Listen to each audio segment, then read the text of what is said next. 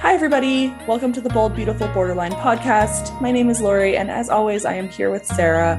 And today we have a very special guest, Daniel, who is going to be talking to us about parenting with BPD. And this is a really common request for an episode from us. It's also something that comes up in Super Feelers Club all the time. And it's really amazing to have a father come on and talk about this as well, because generally speaking, the people who are bringing this up to us are moms. So just like a super interesting perspective that I'm really looking forward to. So Daniel, do you want to just kind of tell us a little bit about yourself and your journey, and then we can start grilling you with questions? That sounds good. And thanks so much for having me on. I really appreciate everything you guys do and all the great information you guys put out there. So it's really sort of a dream come true to be on here talking to you guys this morning. Yeah, so I'm maybe a little older, I think, than not all of your guests. I know you've had some people that are closer to my age on recently, but I'm in my mid 40s. I'm having my 20th wedding anniversary this summer. So dear God, congratulations. Thanks. It's actually my wife. We met in high school and we've been together for 26 years since we were juniors in high school. So, and I have two kids in the sort of grade school, middle school age.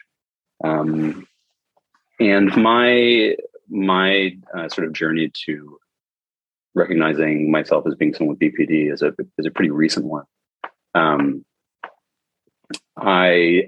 Everyone's got their own story, so I don't want to go into, I could talk forever about, my sort of upbringing and everything, but, my household, I think, was one growing up that a lot of people looked at and said, oh, you have like the perfect family. You guys never fight. There's never any conflict. Everything, you guys are always busy doing things with each other.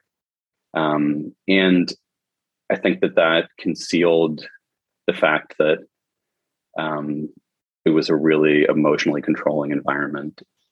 My dad in particular just really couldn't deal with anybody, or I guess me and my brother, doing anything that wasn't exactly as he thought it should be. I was 3 years older than my brother, and not being an expert on this, but having watched some internet videos, I would say that we definitely were in sort of a golden child scapegoat kind of situation where, being 3 years older and things came easy for me. I was the golden child, at least growing up, and he was the scapegoat. He was younger. Things came a little harder for him. And so we really just spent a lot of time just trying to please my dad and do exactly what he wanted. He was someone who I think instilled black and white thinking really early. So that's been something that's been really a big part of BPD for me. He was the kind of guy who people were good people or bad people. And some of the categories of good people and bad people got really specific. So, fit people were good, fat people were bad. And I use the word fat. I mean, that's like what he would say, but also more esoteric, people who were into camping were good people. People who go to the beach were bad people. People who like books were good people. People who like video games were bad people.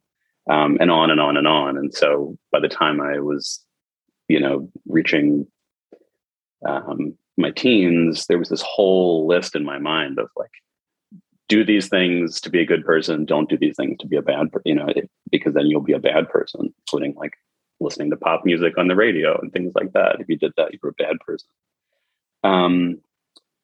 And the problem with that was that when I became a teenager and then went away to college, was like all of a sudden my parents weren't there all the time anymore to tell me what the things were that good people were supposed to do or bad people were supposed to do.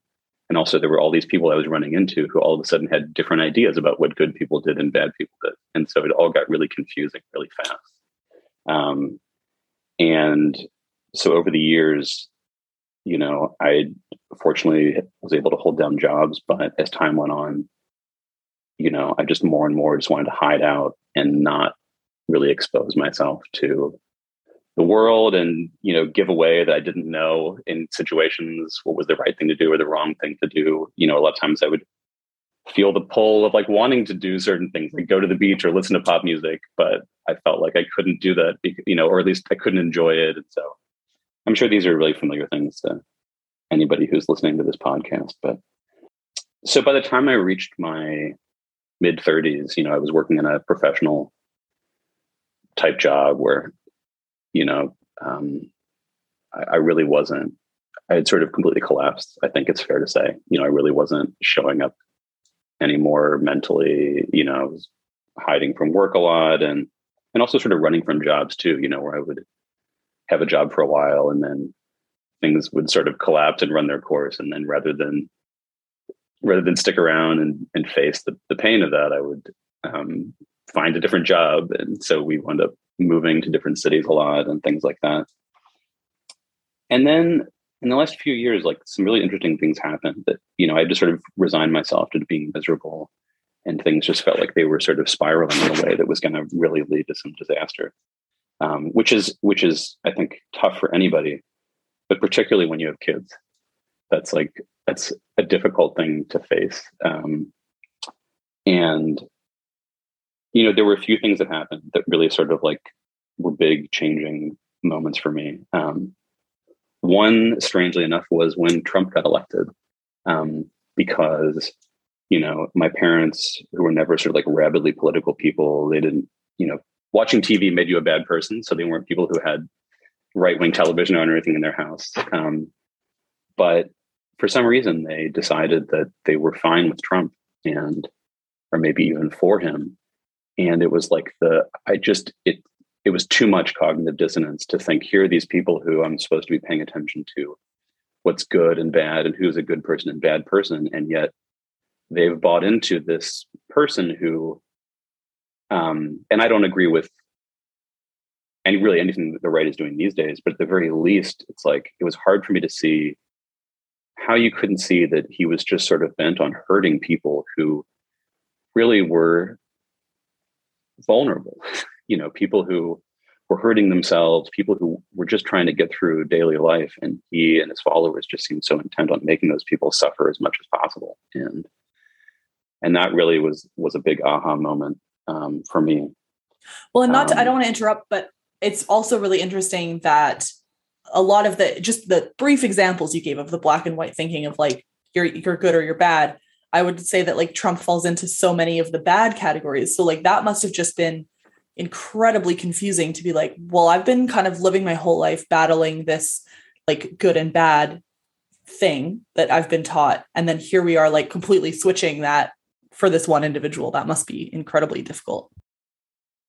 It was, but also at the same time, it wasn't, in that it was just, the clarity was so shocking that it was like,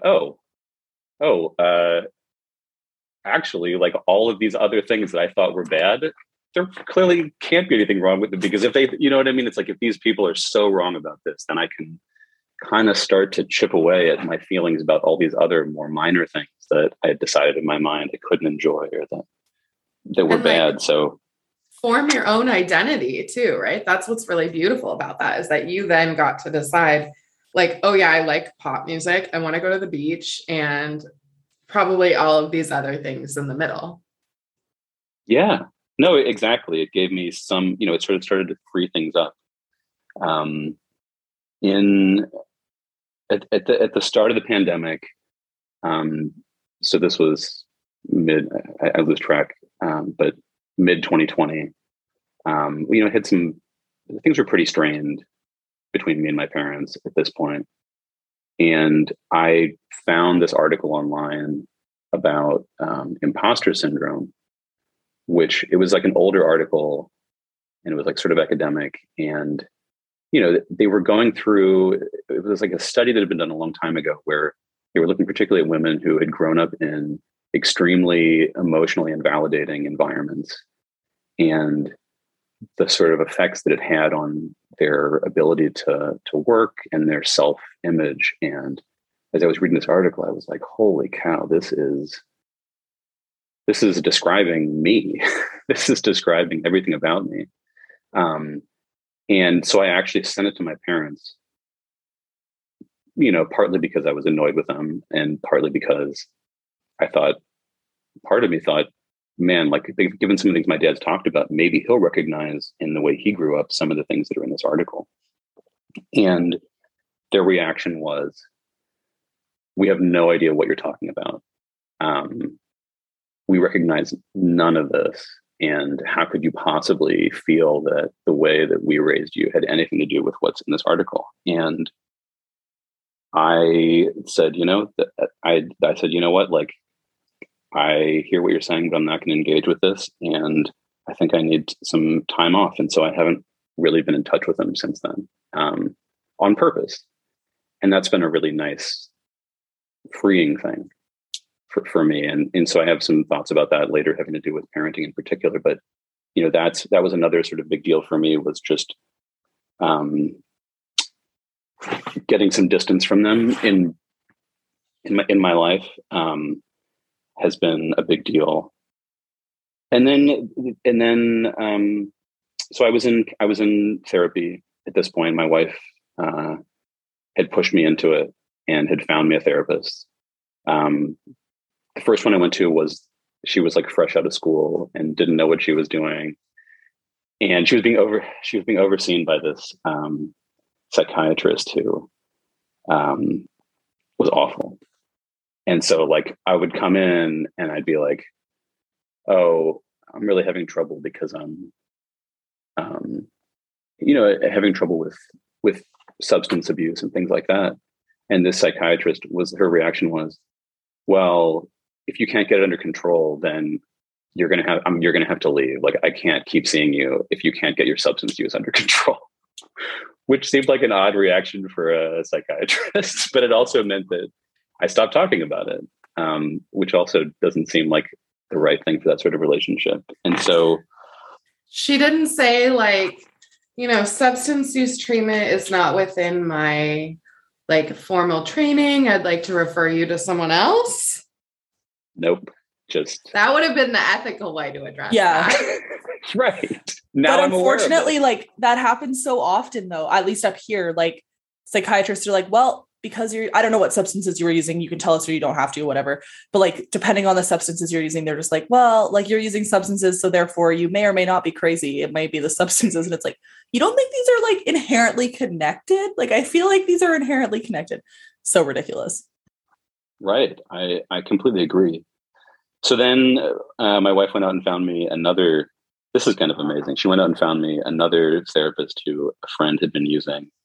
And I kid you not, this woman was a strict Freudian psychoanalyst, which I didn't actually know existed anymore. And I also didn't know that going into this. And so she literally had like one of those couches. And I asked her about it one time. I was like, this is kind of a funky couch. And she was like, yeah, there's special vendors who sell like couches for psychoanalysts. And the thing about psychoanalysis and the thing about her was, number one, she was very clear that like I had to come in all the time. So I was coming 5 days a week. I know, isn't that wild? 5 days a week. We don't even do intensive outpatient programs in this country that are 5 days a week. So the one thing, and this is me owning my privilege, is my grandmother, who is definitely one of the only people in my life who I've ever felt really comfortable around. She passed away the first summer of COVID. She was 95. She was ready to go. She was locked in a nursing home and feeling sick and just didn't want to be around anymore. But she left me some money. And so, my wife, who's pretty supportive, was fine with using that money to do what had to be done. And so, it's not something that I could afford to do now, but we spent the money on psychoanalysis. And it's a pretty wild thing because you go in and she would just sit there. Like, there were times that I would go in for an hour and like we wouldn't really talk because she didn't ask questions. it was just sort of, I was just supposed to say whatever came into my mind, which for someone, someone without BPD, I mean, maybe you'd think, well, that's sort of awkward. But with BPD, like, you're supposed to say whatever's in your mind to someone who, nothing about them. You don't know what their mood is. You don't know how they feel about you. It was a really wild experience. Sometimes it was a really uncomfortable experience. Towards the end, it was an experience that made me really angry because I could feel like there was something really wrong with me, like something that really needed some more specific kind of care and also more practical direction and I felt like things were just, as time went on, I was spending a lot of time on this and a lot of money, and things weren't getting better. In fact, in some ways, I felt like things were getting worse. And I would talk about this with her and say, I feel like things are going really wrong here. Things are going really bad. And then she would just sort of go, mm-hmm. And that would be it. And so by the time I left, I was feeling pretty angry at her. But I left because this was this last November. So about 6 or 7 months ago, the algorithm on YouTube suggested a video of on something called Borderliner Notes. There's a very, very, very brave woman who did a series of essentially sessions with therapists who are skilled in people with BPD, and they posted them. And then also there were videos afterwards of the therapist sort of debriefing, and also of the patient debriefing and just talking about their experiences and being interviewed about them. And as much as the article about imposter syndrome was an eye-opening situation, this was just times a million. All of a sudden, all the pieces of my life were falling into place. And that's when I found your podcast. And so that, really just started to build out that whole universe of like BPD and what it is, and putting together all the different pieces of my life that all of a sudden were making sense. Did you know what BPD was? I had never heard of it. And no counselor, psychiatrist ever said to you like, oh, you have borderline traits, you were like, whatever, nothing?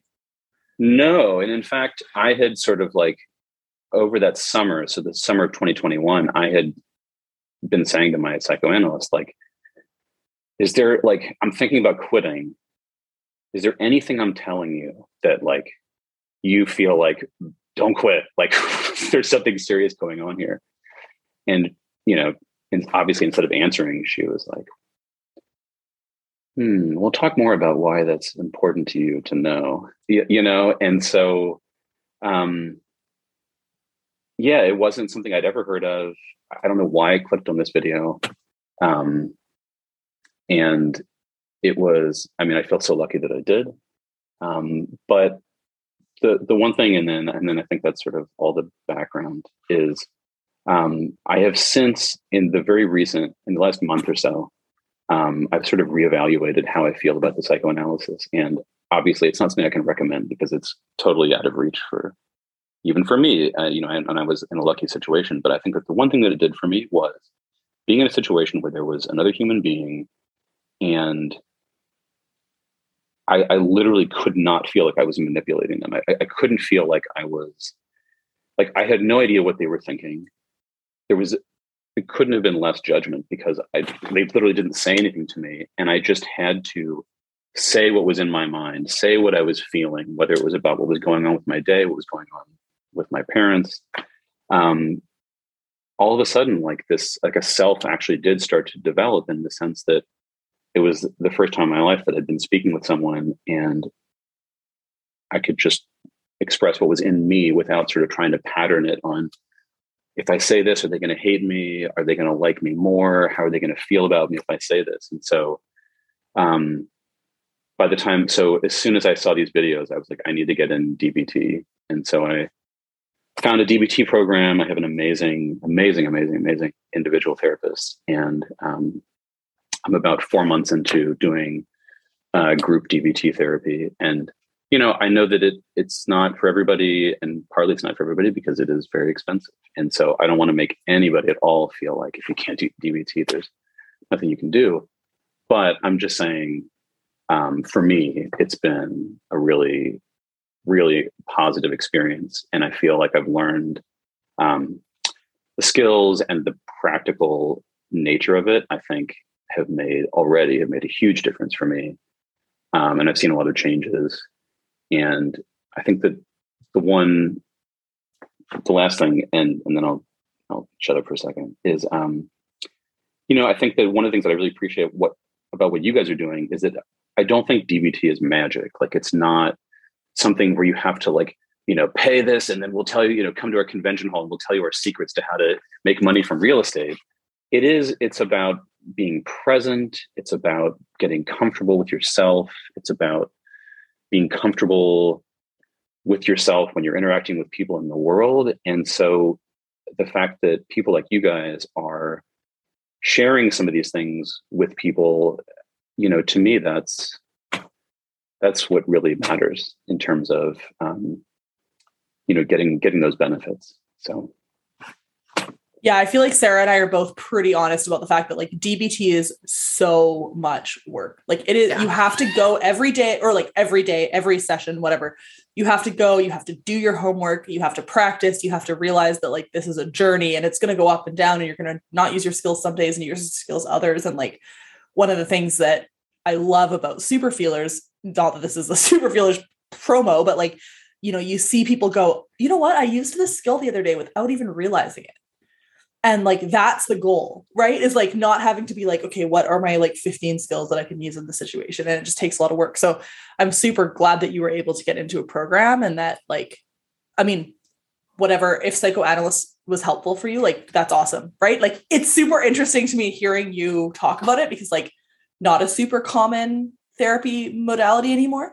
But whatever works is great. And if it helped you lead you down this path to this and to a diagnosis, then who cares what it was. So you got, yeah. I actually like pieces of psychotherapy, not psychoanalysis, but there's pieces of it that are helpful. I wish I had done a few weeks instead of 6 months. Yeah. And also any provider that tells you that you need 5 days a week of individual therapy is absolutely just exploiting you, because if a person truly needs 5 days a week of individual therapy, they need a higher level of care, like a partial hospitalization program or an intensive outpatient program. And an individual therapist cannot provide that. It's good to hear you say that, because I was feeling like that.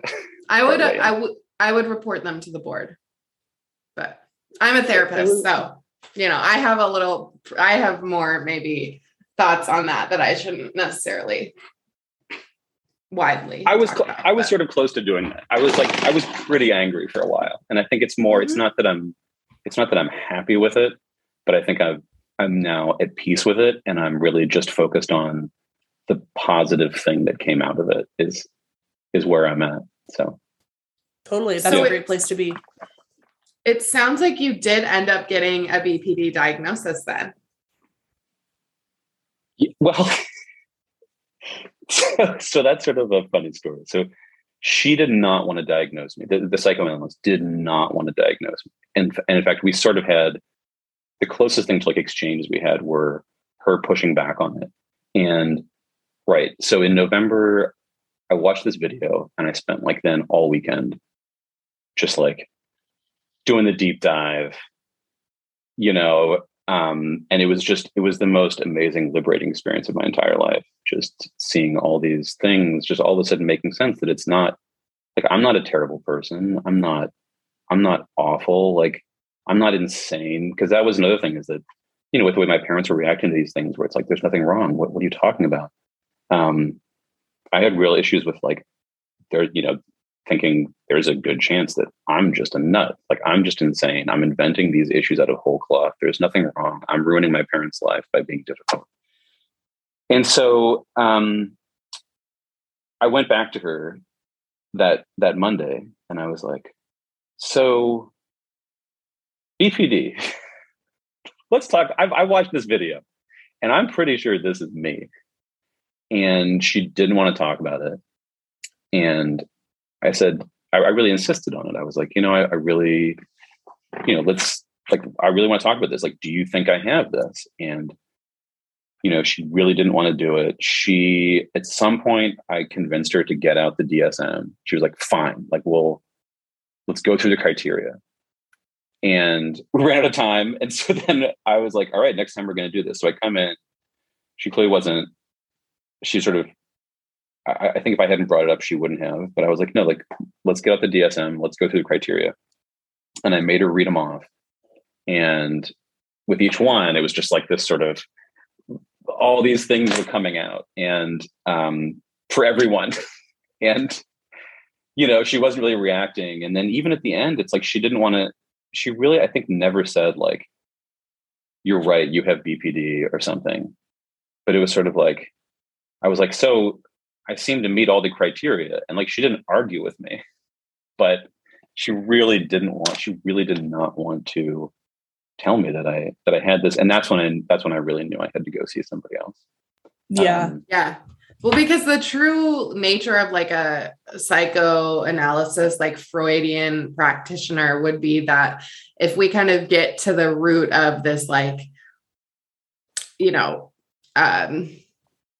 like needs-based kind of childhood place, then we can free you of your symptoms.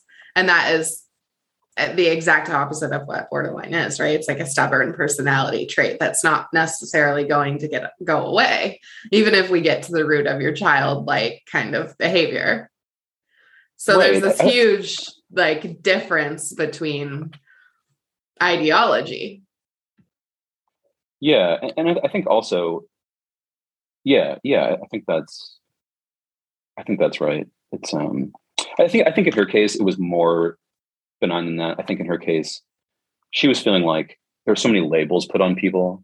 And once you put a label on someone, then they get sort of boxed into it. And so she didn't want to put names on things where then as a patient, you become sort of committed to like, I have to fit into this or fit into that, when maybe your problems don't, or the issues you're having, it's a little more fluid than that. And I appreciate that. But at some point it's like, come on, like, can we not, like, my problem is literally, I feel like people think I'm insane, and you're like refusing to be like, no, this is an issue. Like, you appear to meet criteria for this. Let's talk about what the implications of that are. So, well, and that could not, like, this is not defending her at all, but just like for additional context, you're a man. Men with BPD are often under/misdiagnosed or not diagnosed at all. That may have something to do with it. And then some providers, and I don't agree with this, but some providers refuse to diagnose because of the stigma, which I think is just actually adding to the stigma, but that's another whole conversation. So like maybe there were other reasons that she was kind of neglecting to give you the diagnosis. But the unfortunate thing is, like, if the diagnosis is helpful and you're seeking out the diagnosis and it's an accurate diagnosis, which in your case, it sounds like it is, then like, just give the person the goddamn diagnosis. You know what I mean? Like, if they don't want a diagnosis, then that's fine. Like, you can respect that and you can just like do your treatment accordingly. But if people are seeking it out and they fit the criteria, give them the diagnosis. God. So should we talk about being a parent? Yeah. Okay. So yes, good call. So you were like, let's say you found out you had BPD since COVID, 2 years, right? So you've been parenting for more time than that, obviously.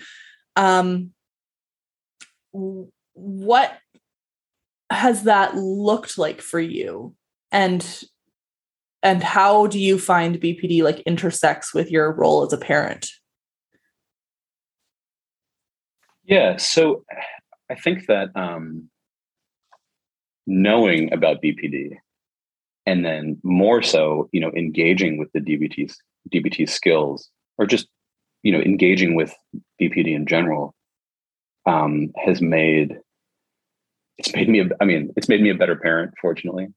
And it's also, I think, given me a lot of hope around enjoying being a parent, because I think that's like one of the things that, look, doing a lot of things with BPD is difficult. Being a parent is no different. Being a parent with BPD is really, really hard, particularly I think when you don't know, or you don't buy into how hard it's making it for you, which fortunately for people who are listening to your podcast, they at least aren't unaware of what BPD is. But even when you know what it is, sometimes I think it's hard to really buy into, like, I'm being so hard on myself here, or this is a painful experience. And it's not just because it's a difficult experience, but because of particular issues that I have with BPD. And so, for example, like one of the really toughest things I think for me about being a parent with BPD is that, your kids are, so I think, as I said, my sort of mode of BPD is, especially now, is like, I just want to hide out. Like, I don't want to show anything about myself. I don't want anybody to sort of crack into like what's inside me, because I feel so much shame and so much guilt about the thoughts that I have, and, the sort of mistakes that I think I'm about to make, or, that essentially, like, if I let anything out, or if I engage with anything, all of a sudden, all these people in the world, people that I know, strangers, are going to see just what a terrible person I am, what a terrible parent I am, how little I know about how life is supposed to work, and all these things. And so the hard thing then is about having a kid is, I think I viewed my kids, and I suspect this is not an uncommon experience for people with BPD, as not as their own people, but essentially as part of me sort of sticking out into the world. And the thing about kids is you're responsible for them, but you can't control them. I mean, you can try. But at the end of the day, like, they're out there saying stuff. They're out there, doing their own thing. And, it makes it really hard when you feel like every time they step out the door, it's not just, if I screw something up, then everyone's going to know that I don't know what's going on. But if my kids make a mistake, if they break a rule, if they say the wrong thing, don't say thank you at a birthday party or something like that. Like, it's not just that, like, oh, I need to teach them about saying please and thank you, or closing their mouth when they're eating at a restaurant or something. But, like, people are going to be like, oh yeah, like, I see this, I was right. He's a bad parent. He doesn't know what he's doing. And not only that, he's probably a bad person. So, that is one of the things that, I feel like knowing about BPD and then learning some of these skills and, has really opened me up, I think, in particular, just coming to a real hardcore belief that, my kids are their own people, and they're still young. They're not teenagers yet. They're not toddlers, but, they're in that grade school, middle school age where, they're starting to feel things out. They're starting to have their preferences, some of which I don't understand. Like, they're just, I don't understand some of the shows they like to watch and the games they like to play. Or, it's like, why are you buttoning your shirt all the way up to the top button? But, like, if that's what they want to do, then it has nothing to do with me. And it's just them trying to be expressive of themselves. And, coming to that realization and really believing it, I think, has really reduced the stress of being a parent with BPD for me. And so that's been one of the bigger sort of things that has come out of, in particularly recently. I think, like, one sort of example of that, and this is an example from my childhood, but so, my dad was the kind of person who, he had very specific ideas about how real men acted, what real men looked like, and what they wore. And so there was a lot of lists of things that, like, couldn't be done, or, so when I got to junior high school, this was in the 90s. So, grunge was in, and, like, guys were growing their hair out, and, like, doing stuff like that. So I, grew my hair pretty long, and like, I definitely had like some hemp ropes and beads in my hair and stuff like that. And just really, I mean, I think that in general, parents, it's not to say that every parent who's upset about this has BPD or something, but I remember like my dad saying essentially like, he couldn't be seen with me in public with long hair because he might run into, business colleagues or people that, knew him from the community. And it would be a real hit. Essentially, it would be a real hit to his reputation if people saw me out in public. And at the time, I think I was just sort of like, oh, that's a parent, these damn kids with their long hair and their loud rock and roll or something. But the more like recently, I mean, I think I've been feeling like, no, like he really felt like it wasn't just sort of like kids aren't supposed to have long hair, but it was really like, oh my God, if this person is me in a different body. And if my son goes out there with this long hair and my business colleagues, run into him and see this, like they're going to know that they're going to have all these bad things that they believe about me confirmed. And that's like, that's a really hard way to think when you're trying to be a parent. I really appreciate you saying that because it's really validating to me. My mom is very image based, like in the same way, like professionally, like she's quite big in her profession. And it was always like, we have to act normal and like everything's okay. And I don't think that people that haven't had that experience like realize how traumatic that can be when you're constantly feeling like you're not good enough to be your own person, or like you have to kind of fake it till you make it all the time. And you're a child, like, yeah, we all fake it till we make it like professionally, right? Like that's how you survive in the world. But yeah, I just really appreciate you saying that because it validates me to know that like that stuck with you as well, because it sticks with me every day. Not that I wish that on anyone, but I have to second that. I was going to say, I know that both Lori and I really resonate with this in very different ways, but like my parents are not like how you physically present, image based, all of that kind of, I don't think they pay that much attention to that. But my little brother and I were hiking yesterday and we were talking about how like my dad, his business partners really believed that I had a husband, like my dad has never come out to these people that he owns a business with, that he has 2 gay kids. And it was like, I was 27 when I was like, oh yeah, yep. My husband does X, Y, and Z. Like, I'm bold-faced lying to these people because my dad's too afraid to say he has gay kids. And that is mortifying. And it does absolutely stick with you your whole life. And for us, like people who are predisposed to shame, right, in such a profound way. And that's one of the things that I'm taking away, Daniel, from this podcast episode, is that like you experience shame in a way that closes you off from the world, right? Like if you don't fight it using your DBT skills. And so when we have that reinforced by the people that are supposed to love us inherently and accept us inherently, it's really, really damaging. Yeah, 100%. You had to actually, like, it wasn't just that you found out your dad was telling people this. You had to actually like lie to people and say that you had a husband.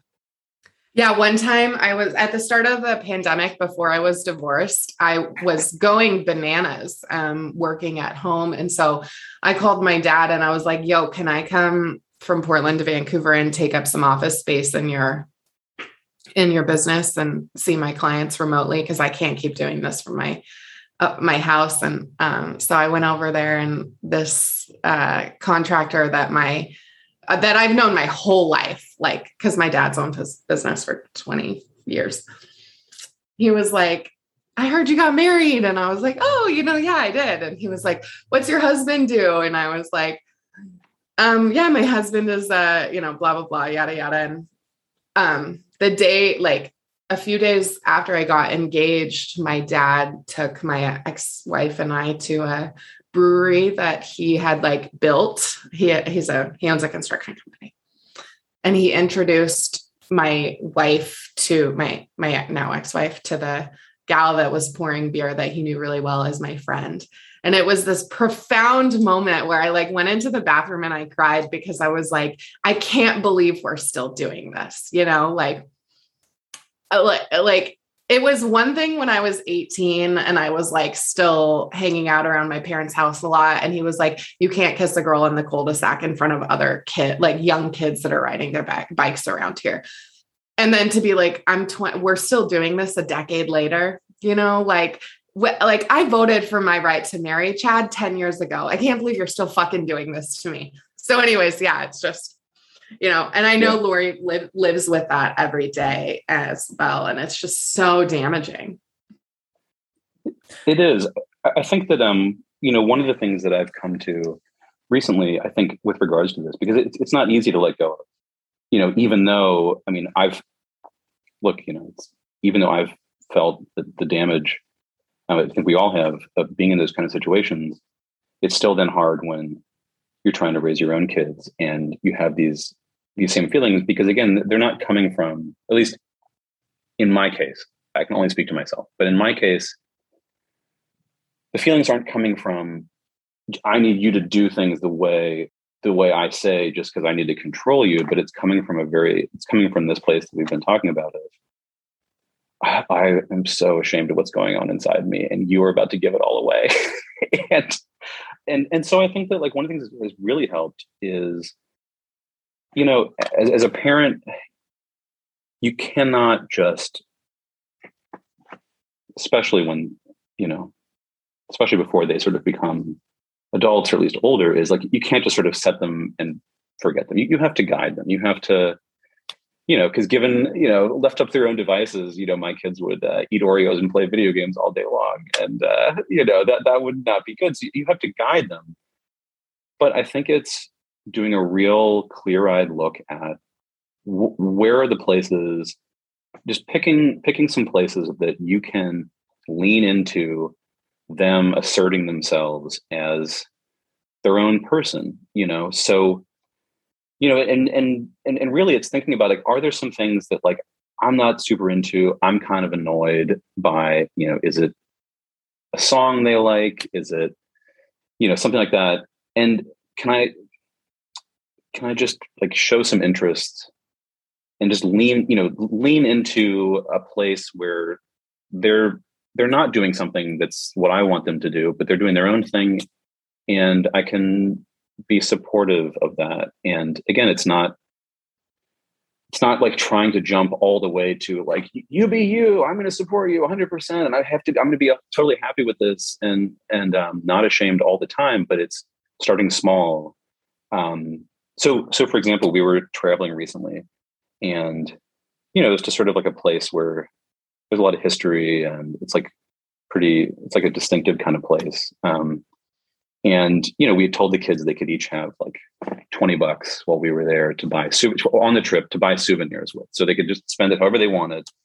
It's like my daughter was looking at these sort of cheap octopus stuffed animal things, which, I mean, you can get those where we live. You can get those anywhere. They're made in a way where they're probably going to fall apart within a few days, but like also, you know, the price is jacked up beyond what they should possibly be because it's like sort of a tourist destination. And, you know, I made a decision that like, I think, you know, 2 or 3 or 4 years ago, I would have been like, oh, like, you know, do you really want that? Like, don't you want to get a souvenir that's going to like remind you of this place? And like, don't get that, get this thing. And I probably, to be totally honest, wouldn't have done it in a way that was like very nice. I probably would have been kind of passive aggressive about it and probably would have made her feel kind of bad. And I made a decision of like, it's her money. And like, not only am I going to passively just let her do this, but it's like, once she got it, you know, I was like, hey, that's really cool, you know, and then sort of playing with her with it and just in little ways, just lean into the whole situation of very specifically letting them be their own person in situations where there's no danger, nothing bad's going to happen. like they'll spend the money, but like that's what it was there for, was for them to do it. And so that I think has really helped me to enjoy parenting a lot more, because especially, when they're really tiny, there's sort of a limit to what they can do. And then when they're older, they don't really want to be around you. And so there's really limits to how much you can, they don't really want to show you their stuffed animals anymore. But at this sort of middle age, there's a lot of opportunities to, for them to play a song that they like for you. And instead of being like, oh my God, this is the most annoying song I've ever heard, it's about a cat flushing the toilet or tacos from raining from the sky or something, I can like sing along, and it's a nice way to change that energy in the parent-child relationship, I think. That's beautiful. How do you deal with the emotion regulation for yourself as a parent and watching a kid? I find, so I'm not a kid person, right? Like there are kids in my life that I love dearly, but I'm very happy to give them back to their parents after like an hour. I find children to be so incredibly like triggering or exhausting. I'm not really sure what the exact word that I would use is, but just like really difficult for me, because every emotion that they have, I feel like I have but I can't do anything about their emotion. And it's just that part to me, like, even as like an auntie who's like, giving their kid back at the end of the day, like I find that completely exhausting. I can't even imagine having BPD and parenting. So what is that experience like for you? It's hard. And it's not,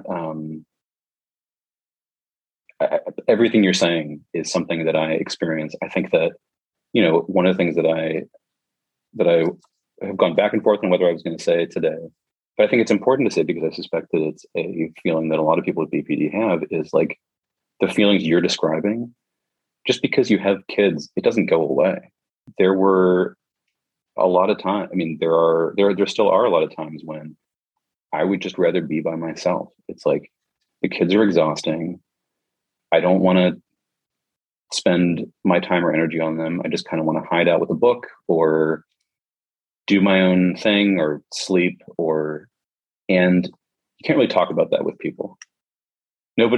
Parents don't sit around and just like, you know what? I just find kids exhausting and I really don't like being a parent. Like it's, and you're more surrounded by people who are, the first time I discovered what love was when my son was born and all these things. And like, I'm not like, part of me does want to roll my eyes, but it's like, look, for people out there who believe that, that's great. But I think, especially as a person with BPD, that's not my experience of being a parent. And it's pretty isolating to feel like, if you express anything like those kinds of feelings, I find my kids kind of exhausting. Like sometimes I want to put them to bed. I put them to bed early because I don't want to be around them anymore. Like sometimes on the weekends, like I want to get them out to activities or over to a friend's house so that I don't have to be with them, because it's exhausting. And hopefully for people listening, if they're feeling the same thing, there's some benefit to just hearing that, like, you're not alone in feeling those feelings. And I think it's also possible to accept that those are ways you feel, while at the same time, wanting to be present with your kids. I think those are two things that you can live with, both of those. But I think that in order to do that, the things that I found are important are, number one, being as healthy as you can be. So part of that is things like, making sure you're getting exercise and fresh air. But also it's things like, making sure that you're taking time to do things for yourself and not feeling guilty about it. So it's like, if I'm going to read a book, read a book. Like, don't feel guilty about what you should be doing with your kids instead. Like, if you're going to, take time for yourself, take time to be with friends and do real adult things. In other words, I think that things would be much worse for me if I was like God damn it, I'm going to be I'm going to be a super parent, and I need to be with my kids 24 hours a day to like prove that like I can get over some of these feelings sometimes about being a parent and finding kids exhausting. And rather, it's being kind to yourself, taking care of yourself, and that I think can help. At least it's helped me to create the space then where when it is time to be with them, I can really be present. That it's like, it's not so that in both parts of my life, when I'm with them and when I'm without them, I'm getting more out of both of those things by not sort of struggling, making them be in conflict with each other. I wish that I could be one of those parents who's just just present with my kids all the time, but with BPD, it's just not possible. And I think that's like kind of harm reduction, right? Like it would be more dangerous to your children if you tried to be around them 24/7 because you wouldn't be regulated. And that would be, like maladaptive to their attachment, and you would feel guilt and shame, and it would reinforce all of these like gnarly, yucky parts of being borderline. And so like, I think that that's super important to highlight, that actually, if you spend less time with your children, but more regulated, like time that allows for you all to securely attach in the long run, that's more beneficial than trying to force time that is not effective. That is so well put. I think one of the things that I wrote down before when I was sort of thinking about getting ready for today is, kids are 100% present. Their whole lives are lived in the immediate moment. That's why like getting them like concert tickets or something for a birthday present doesn't work, because like if it's not happening now, like it's not really happening for them. Whereas I think for me, the way BPD works for me is that, or at least before I, started really getting into actual treatment for BPD, is none of my life was lived in the present. Literally zero.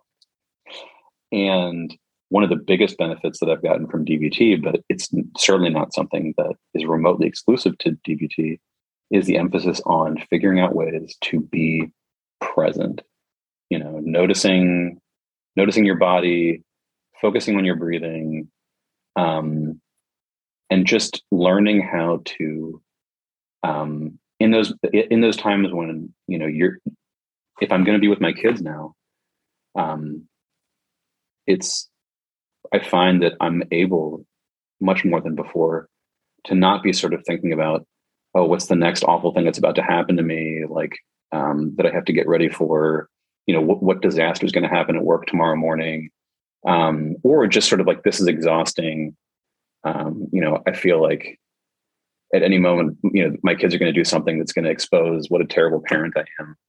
I just want to get out of this situation. I'm really able to be present in some of those situations with them. And that has also just been one of the biggest things I think that anybody can do as a parent, is just learn how to be more present. Awesome. Thank you so much, Daniel. We're kind of nearing the end of our time, believe it or not. But question. Oh, sorry. Go ahead. I was thinking like we could probably go on for hours, to be honest with you, or we could have you back. But if you have more questions, Sarah, go for it. Can I just be a little bit selfish? Am I allowed? Yeah, you're allowed, but I'm going to go grab myself a donut while you're talking. I'm very hungry. Is it a maple bar? Is it a maple bar? I don't know. I'm not sure. I have 8 donuts to choose from. I'll be right back. Maple bar. Okay. So I told you at the beginning of this recording, I'm deep in the mourning of the fact that I'm not going to be a mom phase in my life. I'm 28, going to be 29 in a few short months. My body wants to mother, right? Like it wants to mother. I feel cravings all the time. And I'm a very a maternal person. So it brings me a lot of joy to care for others and, whatever. Anyways. But your experience parenting is very different, one, because you're male, right? So you don't have that like biological pull, maybe in the same way that women do. I don't know. That's my understanding. But also that you had your borderline diagnosis after having children. And so like if I didn't have borderline and if I didn't have this like very complex intergenerational trauma that my family has, I would 100% be a mom. And I would have like 6 kids. I would stay at home if I could. Like we would be outside romping around all the time. And I would experience such joy from that. But that's not the reality of my life, given my borderline diagnosis. And like, this like complex intergenerational kind of trauma piece, because the reality is that like when we parent children, they don't give consent. Right. And that's been one of the hardest things that I've had to name in my life, is that I'm not suicidal. Right. But if I was given consent to be born or not be born, I sure as fuck would not do this shit. I'm out. Give it to someone that wants it and is going to experience a fuckload more joy than I am. Right. So what advice do you have for people who are really struggling with that? Like, if I have an IUD, but I sometimes take a pregnancy test just to be like, maybe something went wrong and I hope it's pregnant. And then like, I can do this and it won't be my fault. What kind of advice do you have for people that are really struggling with the decision to parent or not parent as a result of their borderline diagnosis? And not to say that people with borderline can't be amazing parents. Obviously, we just talked about how you can do that. But I don't personally want to expel the energy that I would have to expel as a person with borderline parenting. Does that make sense? It does make sense. And I think, look, I want to put aside, because just so I don't, because look, there are issues, some people just can't be parents. And so I want to be really, really sensitive about that. But, I think that if you have a diagnosis, that's a good thing, because then you can be aware of, what you have to do in order to be healthy. And you can be more aware of, is this like, am I feeling pressure because of something real? Not real, but, because of like something that's like worth responding to, or is it something that's coming from like, my family, in other words, what is it that's really acting on me? But I also think, I think that, I think people with BPD can be great parents. I think that one of the things that you guys have, helped me to see is, because people with BPD are tuned into people's emotions and can feel great empathy for people. If we're able to be open and honest with ourselves about the situation. So without a diagnosis, it's really hard to do. But once you get the diagnosis and you've started moving on your journey towards trying to make some progress towards feeling happier, I think it's possible to be a really terrific parent with BPD. And I think that the fortunate thing these days is that, it's not one of those things where if you don't have a kid by the time you're 22, you're going to be a social outcast. Or if you don't have a kid by the time you're 30, then biologically it's impossible. I mean, we have friends now, I'm in my mid 40s, and we have friends who are having their first kid now. And, so I guess what I'm saying is that if someone is not ready or doesn't feel ready emotionally, I don't think there's anything wrong with that. But maybe someone could feel, I think that there's nothing about having BPD that, particularly once you know what's going on and once you have that awareness, there's nothing that can keep you from. And in fact, I think there are some things that could make someone a really great parent. Yeah, no. And I totally agree. Like I see so many of our super feelers that are parenting in such beautiful, profound ways. It's really cool to witness. I just have very unique, complex intergenerational trauma, a ton of sexual trauma within families and those kinds of things that has really profoundly impacted me. And I could not imagine having a child and trying to parent them as a result of those family dynamics. And, but really the BPD part for me is like, man, I would be so exhausted trying to parent. I don't know how I would work. And I don't know how I would get outside into the world and do the things that I love that would like make me parent well. You know what I mean? It's just like you already have to have a village, and I don't have a village because I also isolate. But yeah, you would have to work so hard. I can't even fathom how hard you would have to work parenting with borderline. And yes, you could be the best parent, totally.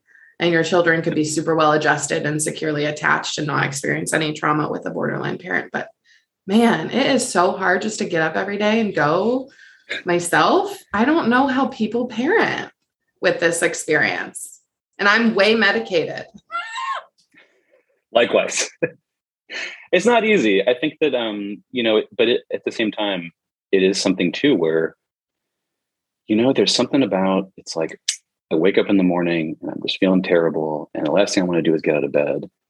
And it's like the kids got to go to school. They got to have breakfast. They got to get their hair brushed. They got to put their shoes on. I got to make a lunch. And I mean, I'm not suggesting that anyone should like view children as like their like therapy pet or something, but it's like, you have to, there's just no choice. And so it's not always easy. I'm not saying I always succeed at that. But there are times when I know that I would just be like just a ball of depression hiding out. But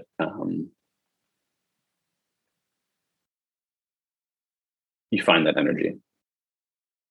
It comes from somewhere that's hard to imagine before you have kids, I think.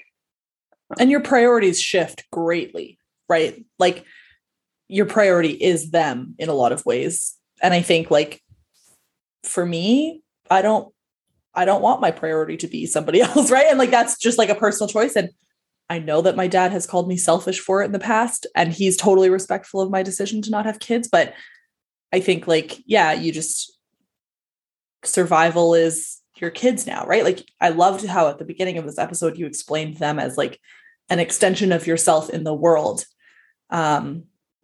which to me sounds terrifying because I'm like, oh my God, like that's like twice as many people that can be abandoned and twice as many people that can get hurt. And like, I don't know how you manage that, but you clearly do somehow. I'm trying. Getting better at it, I think, these days. So, which is a really good feeling. And there's also, if there's one parting message that I would say, it's just that, I think that things can change and everybody knows it's a roller coaster ride. But at the same time, I think I'm living proof that things can seem pretty hopeless, and then you can start to figure things out, and that it's possible to have really find a path to both have BPD and also start to really enjoy parenting and make some changes in a way that make it a much better experience, both for me and I think for my kids as well. Amazing. Sarah, did you have more questions? No. Okay. We really appreciate you coming on. And I know that like, this is probably one of our most requested episodes, is having somebody talk about parenting with BPD. And you've just done a great job explaining the positives and negatives of it and how you manage. And it was really great to hear about your story as well. I think it's a type of trauma that people don't necessarily acknowledge. And it's literally an invalidating environment that can cause BPD. And that will resonate with a lot of people as well. So Thank you so much for coming on. We really appreciate it. And we may need to have you back because I think there's probably a million other questions that we could ask. Anytime. It's been the pleasure has been all mine. You guys are heroes of mine. And I'm just so grateful to you guys every day. And vice versa. We couldn't do this without everybody else, or else it would just be us talking to each other all the time. It would be really awkward. It would be awful. Awesome. Well, thank you so much. Thanks again for having me. Of course. And have a great day. Hi, friends. Thank you so much for listening to this episode of the Bold, Beautiful Borderline podcast. Lori and I are so grateful that you're here with us on this journey, and we can't wait to dive into more topics in the future with you, all about borderline, and even have some more fun and exciting guests to join us on the podcast. If you really enjoyed this episode, we would love if you would rate, review, and subscribe to the podcast wherever you listen. We would also love to see you interact with us on social media and on our Patreon page. The links to that are included in the show notes, so check us out there. We would be incredibly honored to get to know you all as you get to know us and our recovery stories. We love you, and we'll see you next time.